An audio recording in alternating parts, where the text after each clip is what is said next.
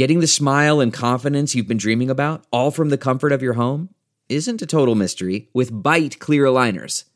Just don't be surprised if all your friends start asking, "What's your secret?" Begin by ordering your at-home impression kit today for only $14.95. Byte clear aligners are doctor-directed and delivered to your door. Treatment costs thousands less than braces, plus they offer flexible financing, accept eligible insurance, and you can pay with your HSA FSA. Get 80% off your impression kit when you use code WONDERY at Byte.com. That's BYTE.com. Start your confidence journey today with Byte. Delve into the shadows of the mind with Sleeping Dogs, a gripping murder mystery starring Academy Award winner Russell Crowe. Now available on digital. Crowe portrays an ex-homicide detective unraveling a brutal murder he can't recall. Uncovering secrets from his past, he learns a chilling truth. It's best to let sleeping dogs lie. Visit sleepingdogsmovie.com/Wondery to watch Sleeping Dogs, now on digital. That's sleepingdogsmovie.com/Wondery.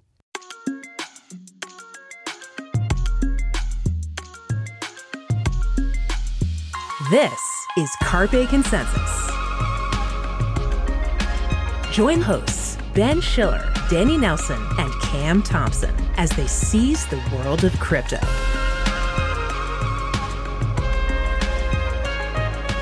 Hello and welcome to CARPE Consensus. This is a podcast from the CoinDesk Podcast Network, and my name is Ben Schiller. I'm the features editor here at CoinDesk, and joining me today is Danny Nelson. Hi, Danny. Good morning. And Cam Thompson. She is a Web3 reporter here at CoinDesk. Hi, Cam. Good morning. Wait, what's Danny's title? Danny didn't get a title today. I'm titleless. Titleless. Okay, so Cam, I just wanted to ask you, what are you working on at the moment?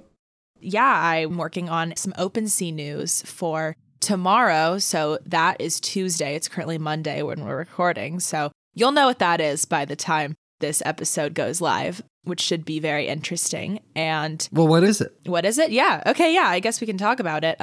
So OpenSea, about a year ago, it acquired this NFT marketplace called Gem. So it's really targeted towards some of those users that have been, trading on Blur, which is the competitive marketplace. So what OpenSea's doing is they are rebranding their version 2 of Gem. So Gem V2 is now releasing to the public as OpenSea Pro. And it's going to be 0% creator fees, just like OpenSea switched to a couple weeks ago. But what OpenSea's doing is they're going to run this pro marketplace, OpenSea Pro, and then they're switching OpenSea, like classic OpenSea, back to 2.5% creator fees. And it should be really interesting to see how NFT trading volume goes into this new platform and if it's going to challenge Blur in any way that it historically has. That fragmentation reminds me of Coinbase and Coinbase Pro. Now, Coinbase Pro has been sunsetted into this other thing I don't understand, but the main idea was on Coinbase Normal, you paid rather high fees because you were basically buying and selling Bitcoin to and from the Bitcoin store. And then on Coinbase Pro, you were basically trading with other people, and that's where the fees would be really low. Now, it's not going to be like OpenSea has the OpenSea store of NFTs where you're buying right from OpenSea, right? It's still going to be trading between different people on both platforms? So from what I understand, on OpenSea and OpenSea Pro, it's still trading NFTs among other collectors. However, OpenSea Pro will have more features that allow you to do these massive floor sweeping trades that people have been doing on Blur. So buying a very large amount of NFTs at a time, buying very expensive NFTs as well. And overall, OpenSea, original OpenSea, will be still targeting those retail customers who are buying their first NFT, who are doing primary drops. It'll be more creator focused, where OpenSea Pro will target professional traders in a way that OpenSea itself hasn't been able to do. All right, let's not get too far ahead of ourselves because we're going to be coming back to some of the stuff in a minute. Just going to go through the running order today. We're going to get to some news that Danny's going to talk about from Arbitrum, which is an important layer 2 on Ethereum. And then we're going to have an interview with Kathy Hackle, who is known as the godmother of the metaverse. And she's going to be talking about a metaverse fashion week, which took place recently and was source of some controversy. So let's get to it. Okay, we're going to get to Inside the Desk now. And Danny's going to start us off with Arbitrum. Danny? Yes, we're starting off with a heavy dose of decentralization theater. I went to the theater this weekend and I saw the sausage being made, and it was not pretty. Let me tell you why. Arbitrum, the Ethereum layer 2 that's been hot recently, just had a token airdrop, had its first attempt at governance, and it went down in flames when Arbitrum basically posed questions to the community, such as where $1 billion should go, that it had already decided the answers to. And it had to backtrack what it was saying and qualify everything, and it just left a lot of people with a really bad taste in their mouths where they thought that they were given a token, gave them governance powers, but in reality, they were just supposed to be ratifying decisions that had already been made. So I'd love to hear from you guys. Have you experienced decentralization theater in the past? What does it mean to you? And how are you taking note of this Arbitrum situation? Yeah, I mean, I think we see decentralization theater again and again in crypto. There are actors who make claims for decentralization, trying to bring people into the system and give this sense of economic democracy. And then you see various actors with privileged access. And I think this is another case of that. It's kind of a bait and switch between getting people to participate and then a select group of people actually having special powers. So I think it's rather destabilizing to crypto generally and its message. I always get sus. I always get very sus. Susometer goes off, flashing red lights. The susometer. I love it. The susometer. It's a new term. We're coining it right now. And I think this perfectly applies to decentralization theater in terms of DAOs, specifically in DAOs. Now, I don't know if people here listening, Danny knows, I used to cover DAOs a lot and look at these governance proposals and really try to parse out when something was going to pass, whether it was a proposal or whether there was some actor involved that might not have been exactly named, in this DAO. And how DAOs work is a lot of times there is this C-suite that is operating, even though they're giving control to token holders to make these decisions. There's a C-suite, and the C-suite has the ability to, multi-sig. They're on the multi-sig, which essentially means they are able to approve some of these transactions that token holders are voting on.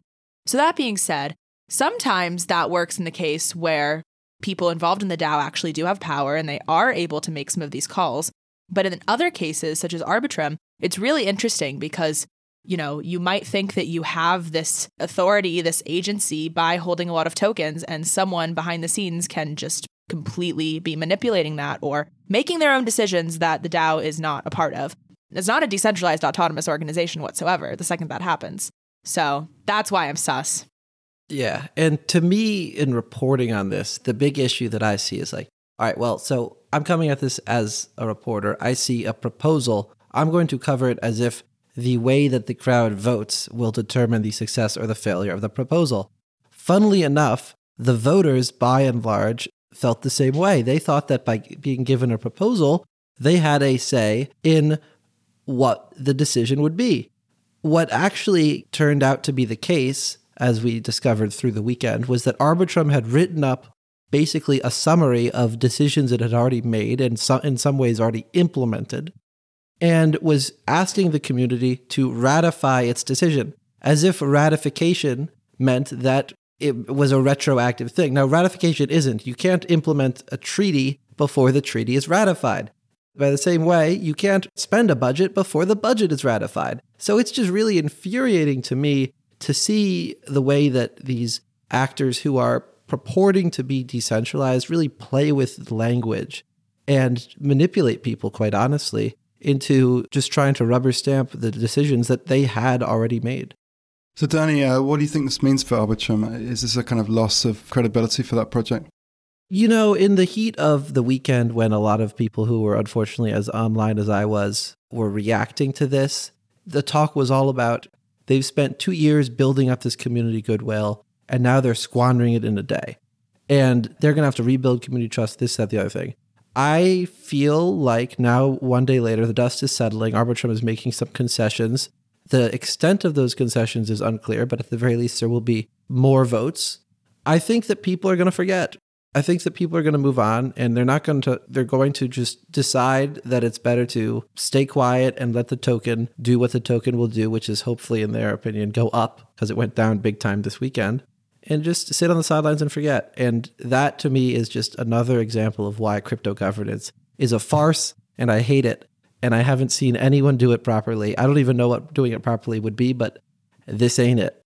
Exactly. I think that having multiple people on the multi-sig being able to approve of these token flows and voting mechanisms is where we're going wrong. And I know that's a hot take. I know it's a hot take to put all of that power into one person to decide.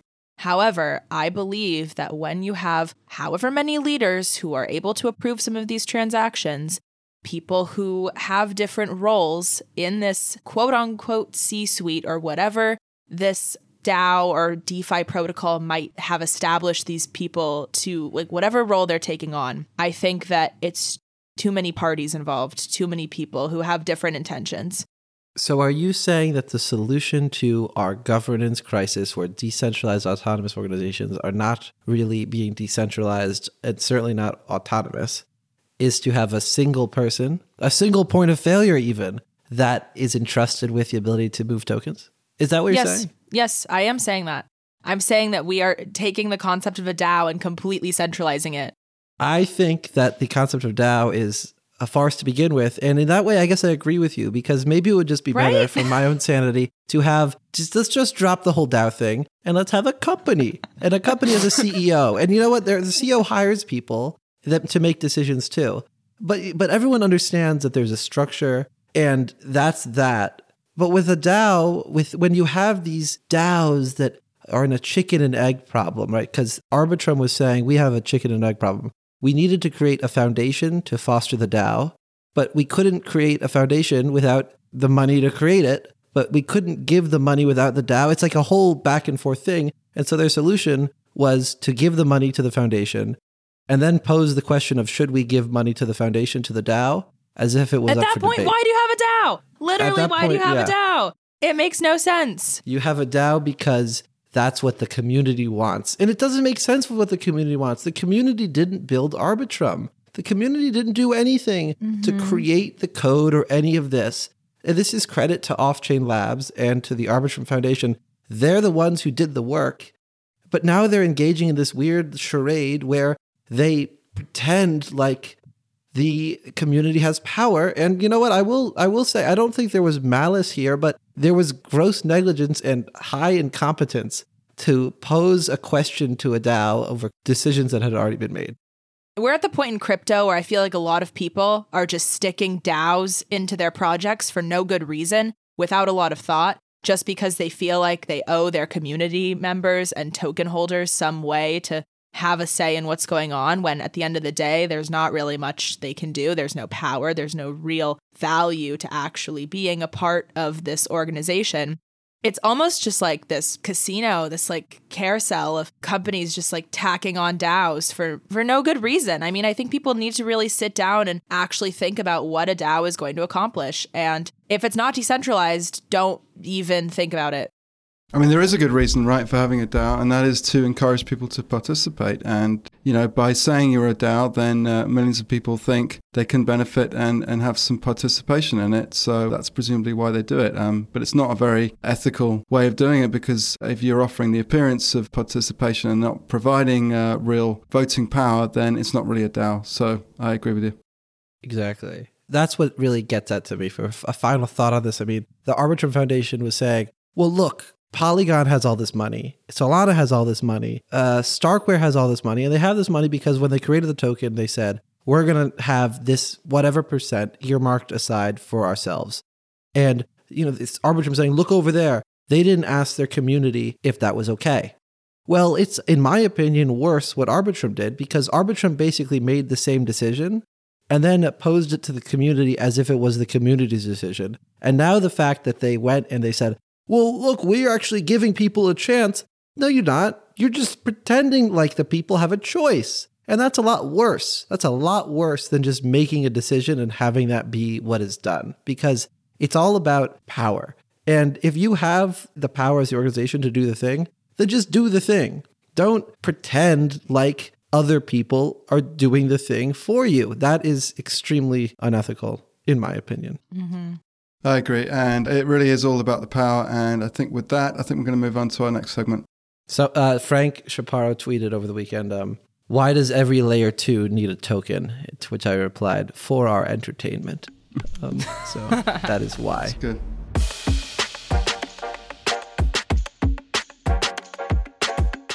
right. Last week on Cam's Corner, we talked about Metaverse Fashion Week a little bit. We talked about predictions. We talked about what we thought was going to happen. But today on Cam's Corner, we're running it back. And we have a very special guest, founder and chief Metaverse officer of Journey, none other than Kathy Hackle, godmother of the Metaverse herself. Super excited to be chatting with you today. Thanks for being back here. I'm super excited to be back. Awesome. All right. So, Kathy, I want to talk to you a little bit about Metaverse Fashion Week. And I know you just came on CoinDesk TV last week to talk about it. And I want to know what you thought about the entire week looking back as we're just a few days out of it. Yeah, I think it was an interesting moment to have Metaverse Fashion Week, right? Because you're in the middle of this, what I call Metaverse cool down, right? Let's be honest, there's this cool down moment happening. You've got a crypto winter, right? You've got the tech sector just, layoff after layoff. So it's a really interesting time.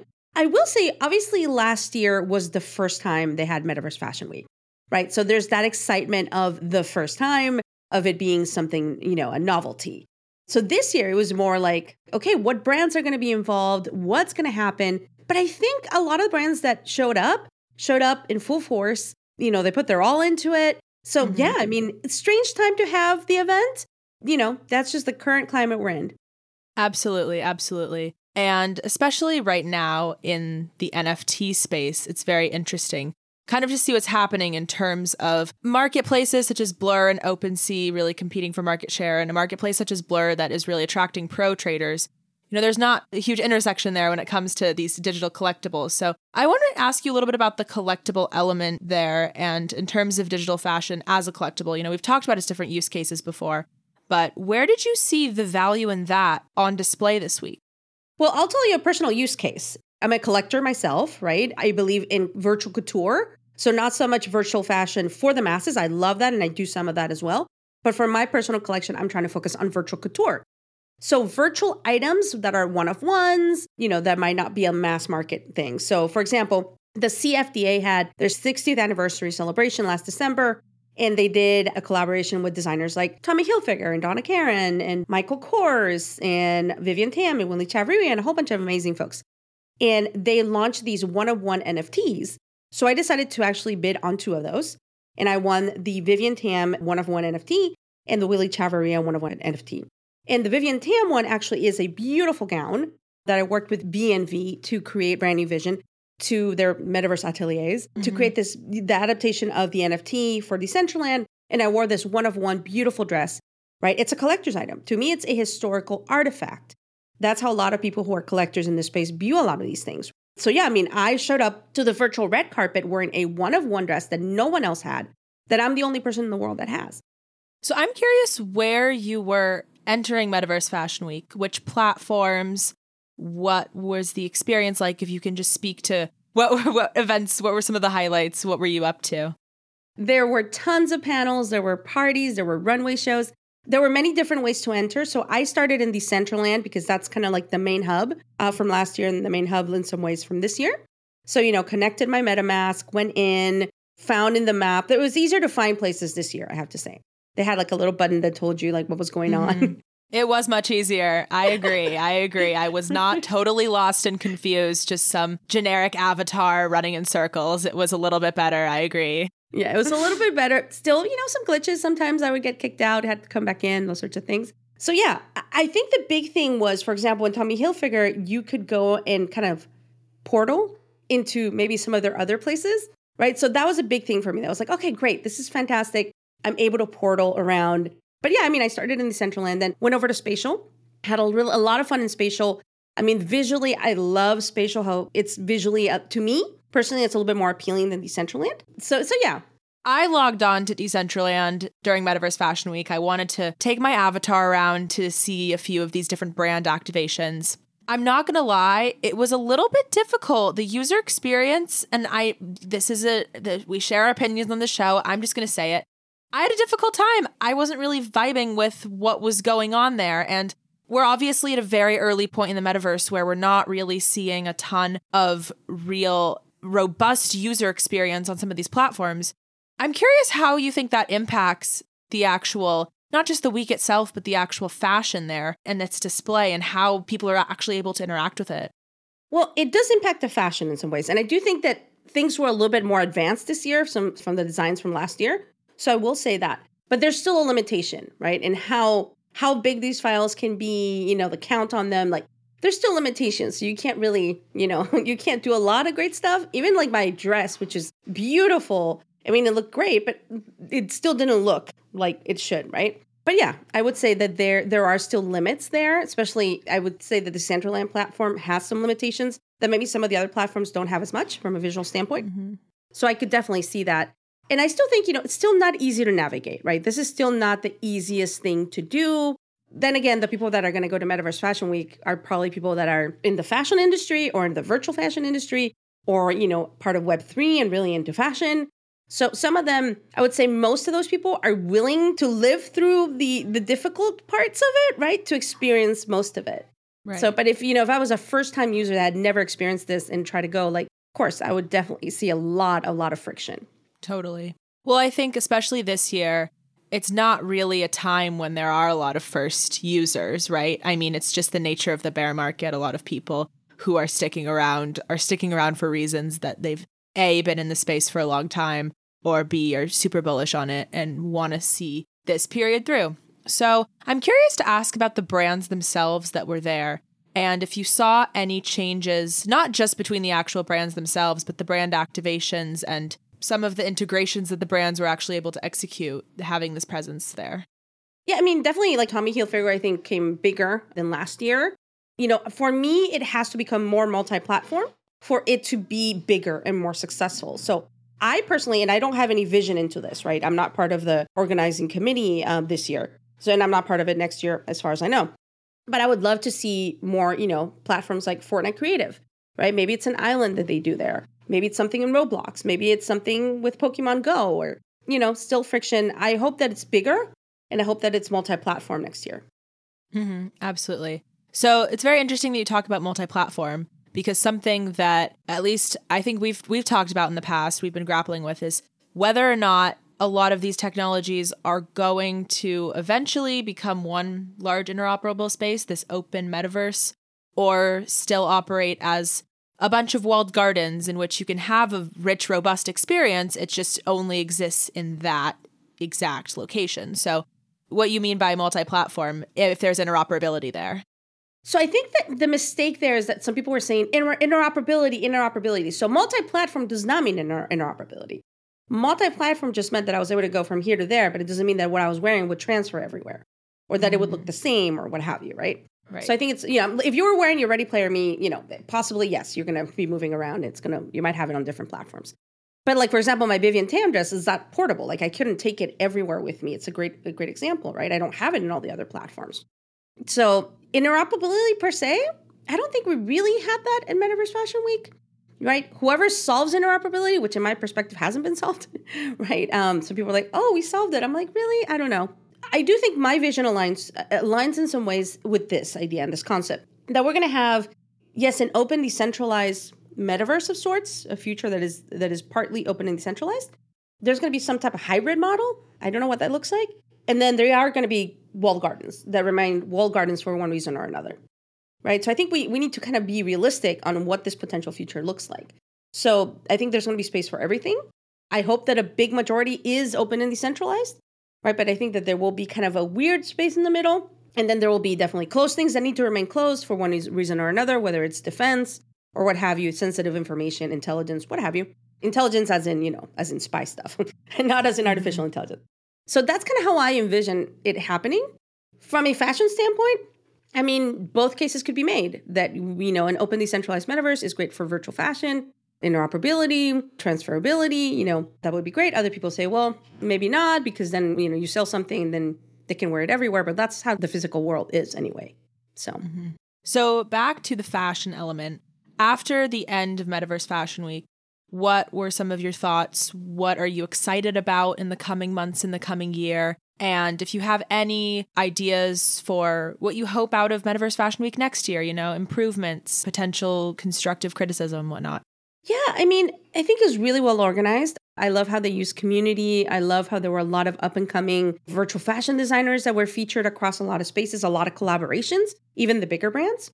What I did hear from a lot of the brands that I work with, not all of the ones I work with, but in general, Some of them were like thinking about it at the beginning of the year, but then when things started to get worse with crypto and this metaverse cooldown, they were like, I don't know if we don't think it's the right time. We're going to hold off. Some of them were already like, okay, we're focusing on AI, right? Because that's the shiny object. I think there was that kind of issue maybe that some brands were like, it's just not the right moment. We're going to wait and see, maybe see what happens next year. So I find that really interesting. So in my perspective, is like, how does Metaverse Fashion Week move, transform itself as we head into this further convergence of physical and digital, right? Beyond just a web-based experience. And then what happens, in the future. So yeah, I'm really thinking through that. What happens to fashion when the world becomes a wearable world?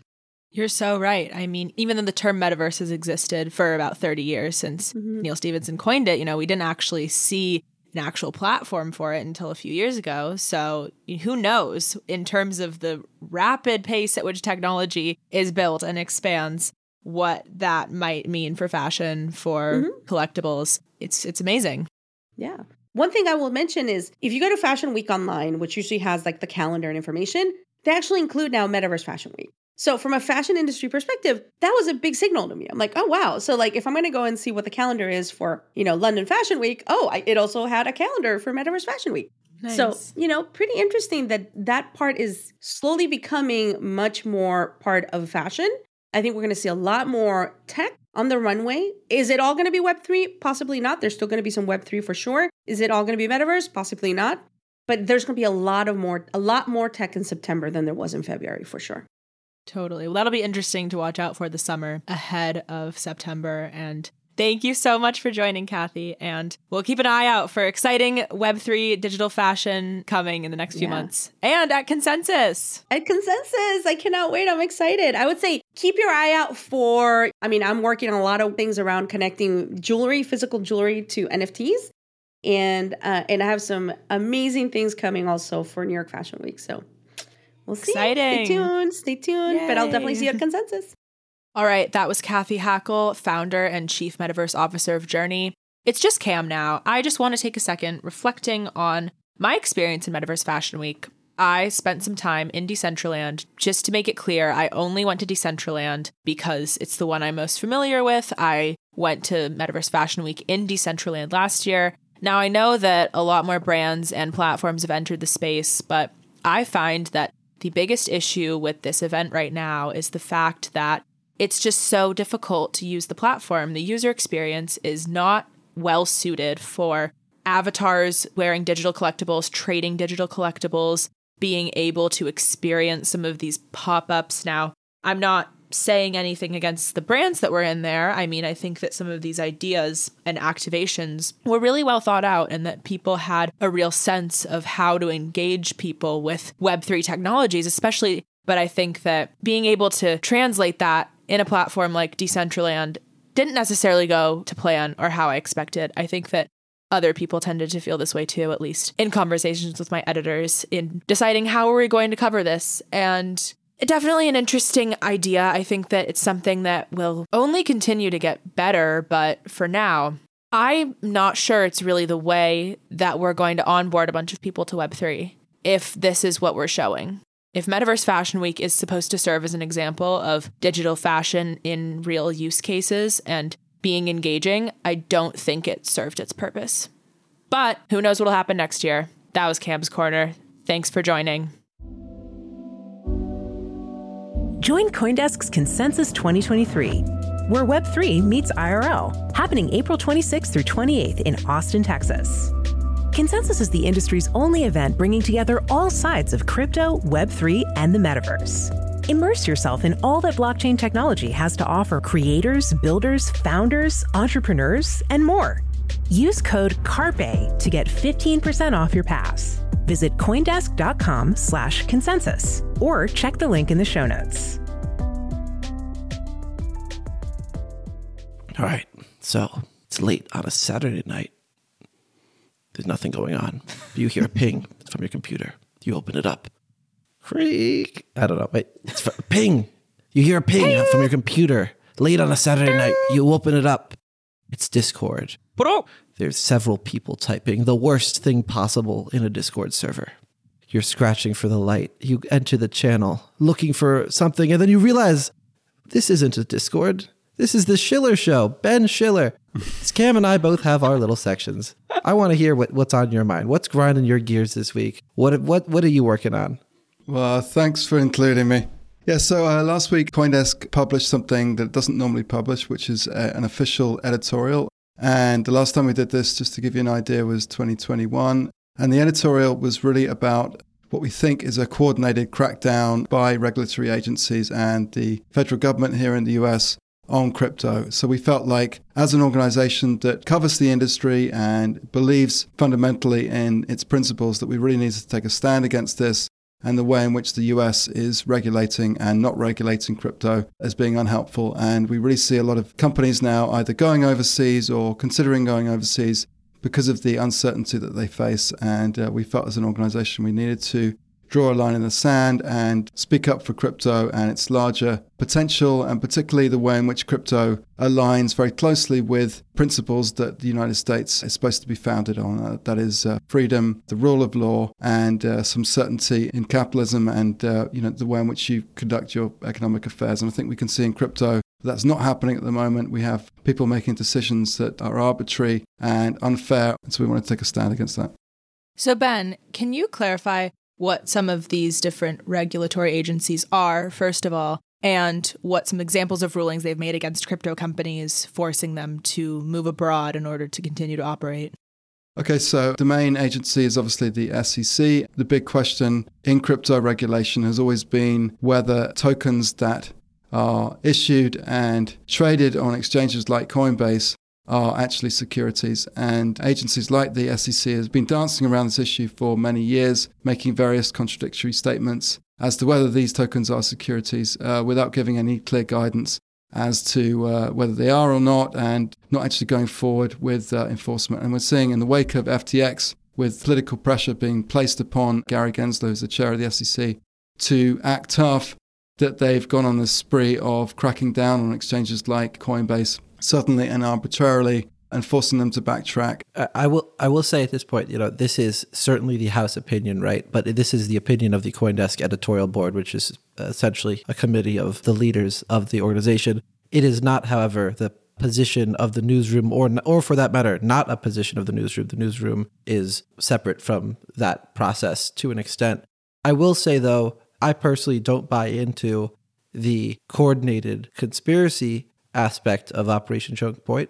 Having said that, it is an assault. Like this morning, I was watching a documentary on the Waco siege, and that siege ended when the feds sent in tanks with tear gas on the ends of the tanks, on the ends of the barrels, to knock through walls and drop the tear canisters in. As they were barreling tanks into this compound, they were playing over the loudspeakers, "This is not an assault."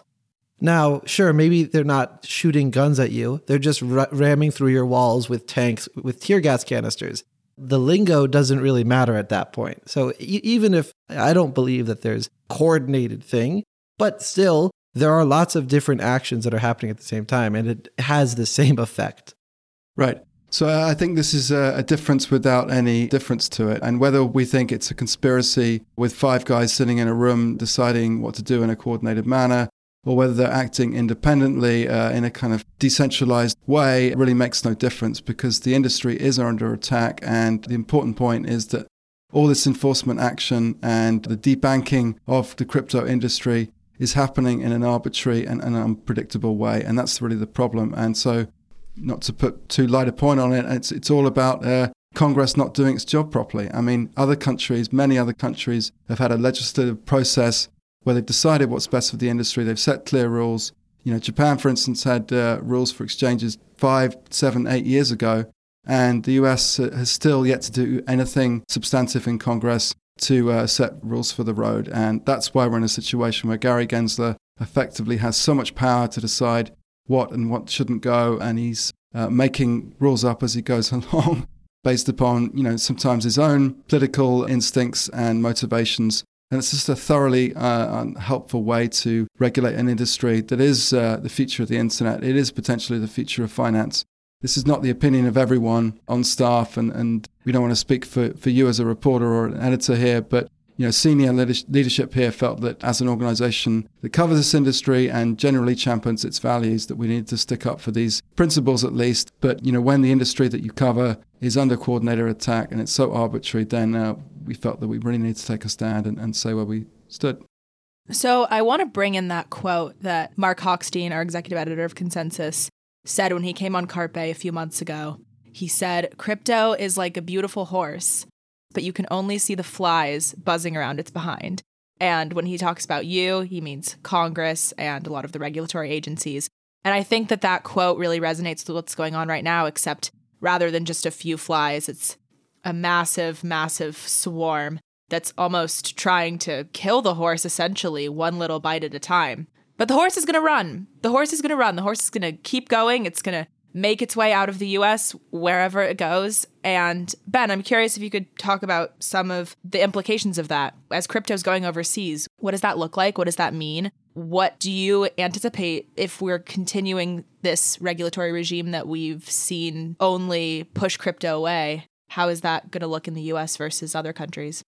Yeah, I mean, it means there are going to be fewer developers here. It means that there's a lower tax base from these companies. It means that we're losing leadership of this important industry that has so much potential. And I think you're completely right. We're regulating the whole industry as if it was FTX, and it isn't. And also, interestingly, I think in the last few months, we've really seen a politicization of crypto. And since FTX, we've just seen people, for instance, Elizabeth Warren, who's the senator of Massachusetts, one of the senators of Massachusetts, came out recently in her new Senate campaign platform saying that she was leading an anti-crypto army, and which sounds interesting as a statement, but really actually makes no sense. And, to write off millions of people as being bad actors, which is basically what she's doing there, seems incredible when the industry is made up of a diverse group of people, some of which are bad, some of which are good, but to paint them all as the same and as all as crypto bros like Sam Bankman-Fried is just ridiculous and injurious to our future. I take the anti-crypto army almost as a compliment, right? Because for the longest time, crypto wasn't important enough for people to pay attention. Now Liz Warren feels the need to pay attention to the extent that she's willing to stake part of her political identity and her campaign identity to this notion of being an anti-crypto person. That's her right to have that opinion. It might be the wrong opinion according to other people's opinion, but the fact that she's even formulating and verbalizing that opinion means that crypto is growing to a state where it can't be ignored. So the only response has to be for other politicians to have their pro-crypto armies, to be quite straightforward about it. Well, but we shouldn't be getting into some pro and anti but you can't not get into slangy match based upon stereotypes. But this is not serious policy making. It's not policy isn't a serious game. This is a game where everything becomes politicized, right? There's nothing that it doesn't. The only things that don't become politicized are like Social Security and things that used to be politicized but have been ingrained for so long that they're now a third rail. Crypto but there's politicization where people have a substantive argument based upon the facts and they disagree. But when you come out with a slogan like, I'm going to lead an anti-crypto army, that is not a serious position to have because it's a kind of meaningless sloganeering statement that actually just writes off millions of people as all the same. That's how politics works. That's how politics works. But that's just cynicism. No, it's not. It's pragmatism. It's pragmatism. And the response is that we need to have a pro-crypto army. We need to have, proponents and people in Congress who are advocating for crypto. Because Liz Warren is a politician, just like all the politicians are politicians, and politicians play their game because that's just how the game is played. And I agree, it's an unfortunate reality. But I think you're just adding fuel to the fire here, Danny, and you're part of the problem here. Is the solution for crypto to be a nonpartisan issue? And if it's a nonpartisan issue, then how does meaningful legislation come to pass? Well, the solution, as it always is for people to calm down and take the politics out of it and have a serious substantive debate over what the actual issues are. Just by sloganizing and writing off people in stereotypical ways like Warren is doing is just thoroughly unhelpful. And that doesn't really matter if you're pro-crypto or anti-crypto. It's all the same. It's unserious people being unserious. Well, that's not the position that a lot of normal people at home who are going to vote in the upcoming election think. I mean, a lot of people probably don't understand, all the ins and outs of crypto, how decentralized blockchain networks actually operate. and what value they can bring, or if they're anti-crypto, then hopefully they've actually understood why they're anti-crypto and have an actual legitimate stance against it. However, I think Danny, I agree a little bit with what you're saying, but I think it is frightening to have such public messaging about being anti-crypto and kind of just taking the whole entire industry and throwing a blanket over it, because that's the message she's sending, and that's frightening. So crypto's had like 10 years now to have had those, let's call it the nonpartisan time of crypto, where it was still developing, people were still organizing. And we didn't see Congress succeed in passing anything meaningful related to improving crypto policy in the US. So I don't find it too concerning now that there are politicians that are developing an anti-crypto thesis, because we haven't yet developed in Congress enough of a pro-crypto thesis to get anything done. So I feel like this might even serve the purposes of crypto to be a wake-up call to get something through, to get something done. That's how stuff gets done in politics. And, we're trying to map the decentralized, purist ethos of crypto onto Congress, which is an organization that is not really driven by ideals. It's driven by something else. And if crypto is going to succeed in that realm, it's going to an extent, the people who advocate for it are going to have to play that game. Well, I think that's a pretty interesting hot take, Danny, to say that a influential senator like Elizabeth Warren coming out with this completely fallacious and nonsensical campaign slogan is going to be helpful for crypto in the long run. I mean, that's kind of ridiculous. Well, it's only helpful if crypto does something about it, right? If not, and crypto doesn't, then obviously crypto will lose. So Ben, how is CoinDesk furthering this debate?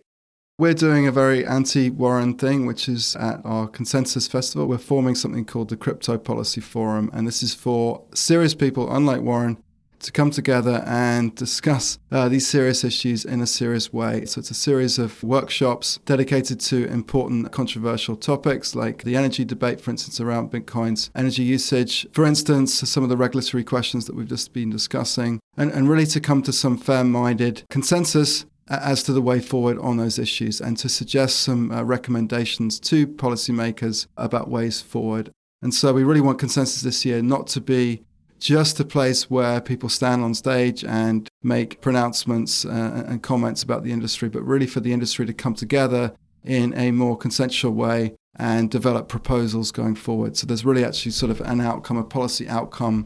As part of that process, we're going to be producing a report which will come out on the 22nd of May, which is going to be called, catchily, the Consensus of Consensus Report, which is basically, as the name suggests, these recommendations that will come out of these workshops. So we're really trying to be helpful here.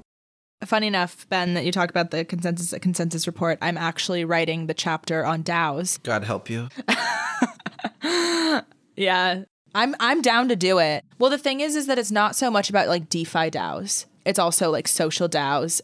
So I'm going to be listening to some of these conversations in real time and hearing from people about what we should do about not just regulating DAOs, but how to have decentralized governance successfully. So kind of trying somehow to find an answer to the question that we were talking about earlier. So should be a time. Thank you for doing God's work, Cam. My pleasure. So that was another episode of the CARPE Consensus Podcast. Thanks for listening. You can check us out on Spotify and Apple and all good podcast networks. And just a reminder that we are having the Consensus Festival at the end of April. That's between April the 26th and the 28th. Going to be a really good time down there. Some good discussions. Going to get to meet with old friends and new friends and have a drink or two and have a good time in one of the best cities in the United States. So please join us there and we'll see you there. Thank you, Cam, and thank you, Danny. We're wrapping up now. So if you like us, if you like vibing with us, listening to what we have to say, if you're not scared, if you're not super spooked by Danny's Dungeons intro or whatever, please leave us a review. Let us know how we're doing. Let us know what you like. Let us know what you want to talk about. We want to get some good content in front of all of you. Bye.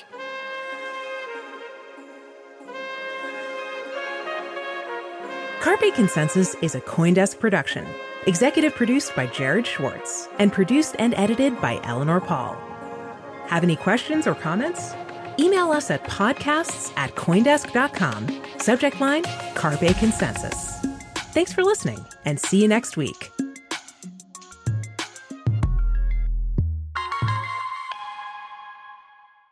Look around.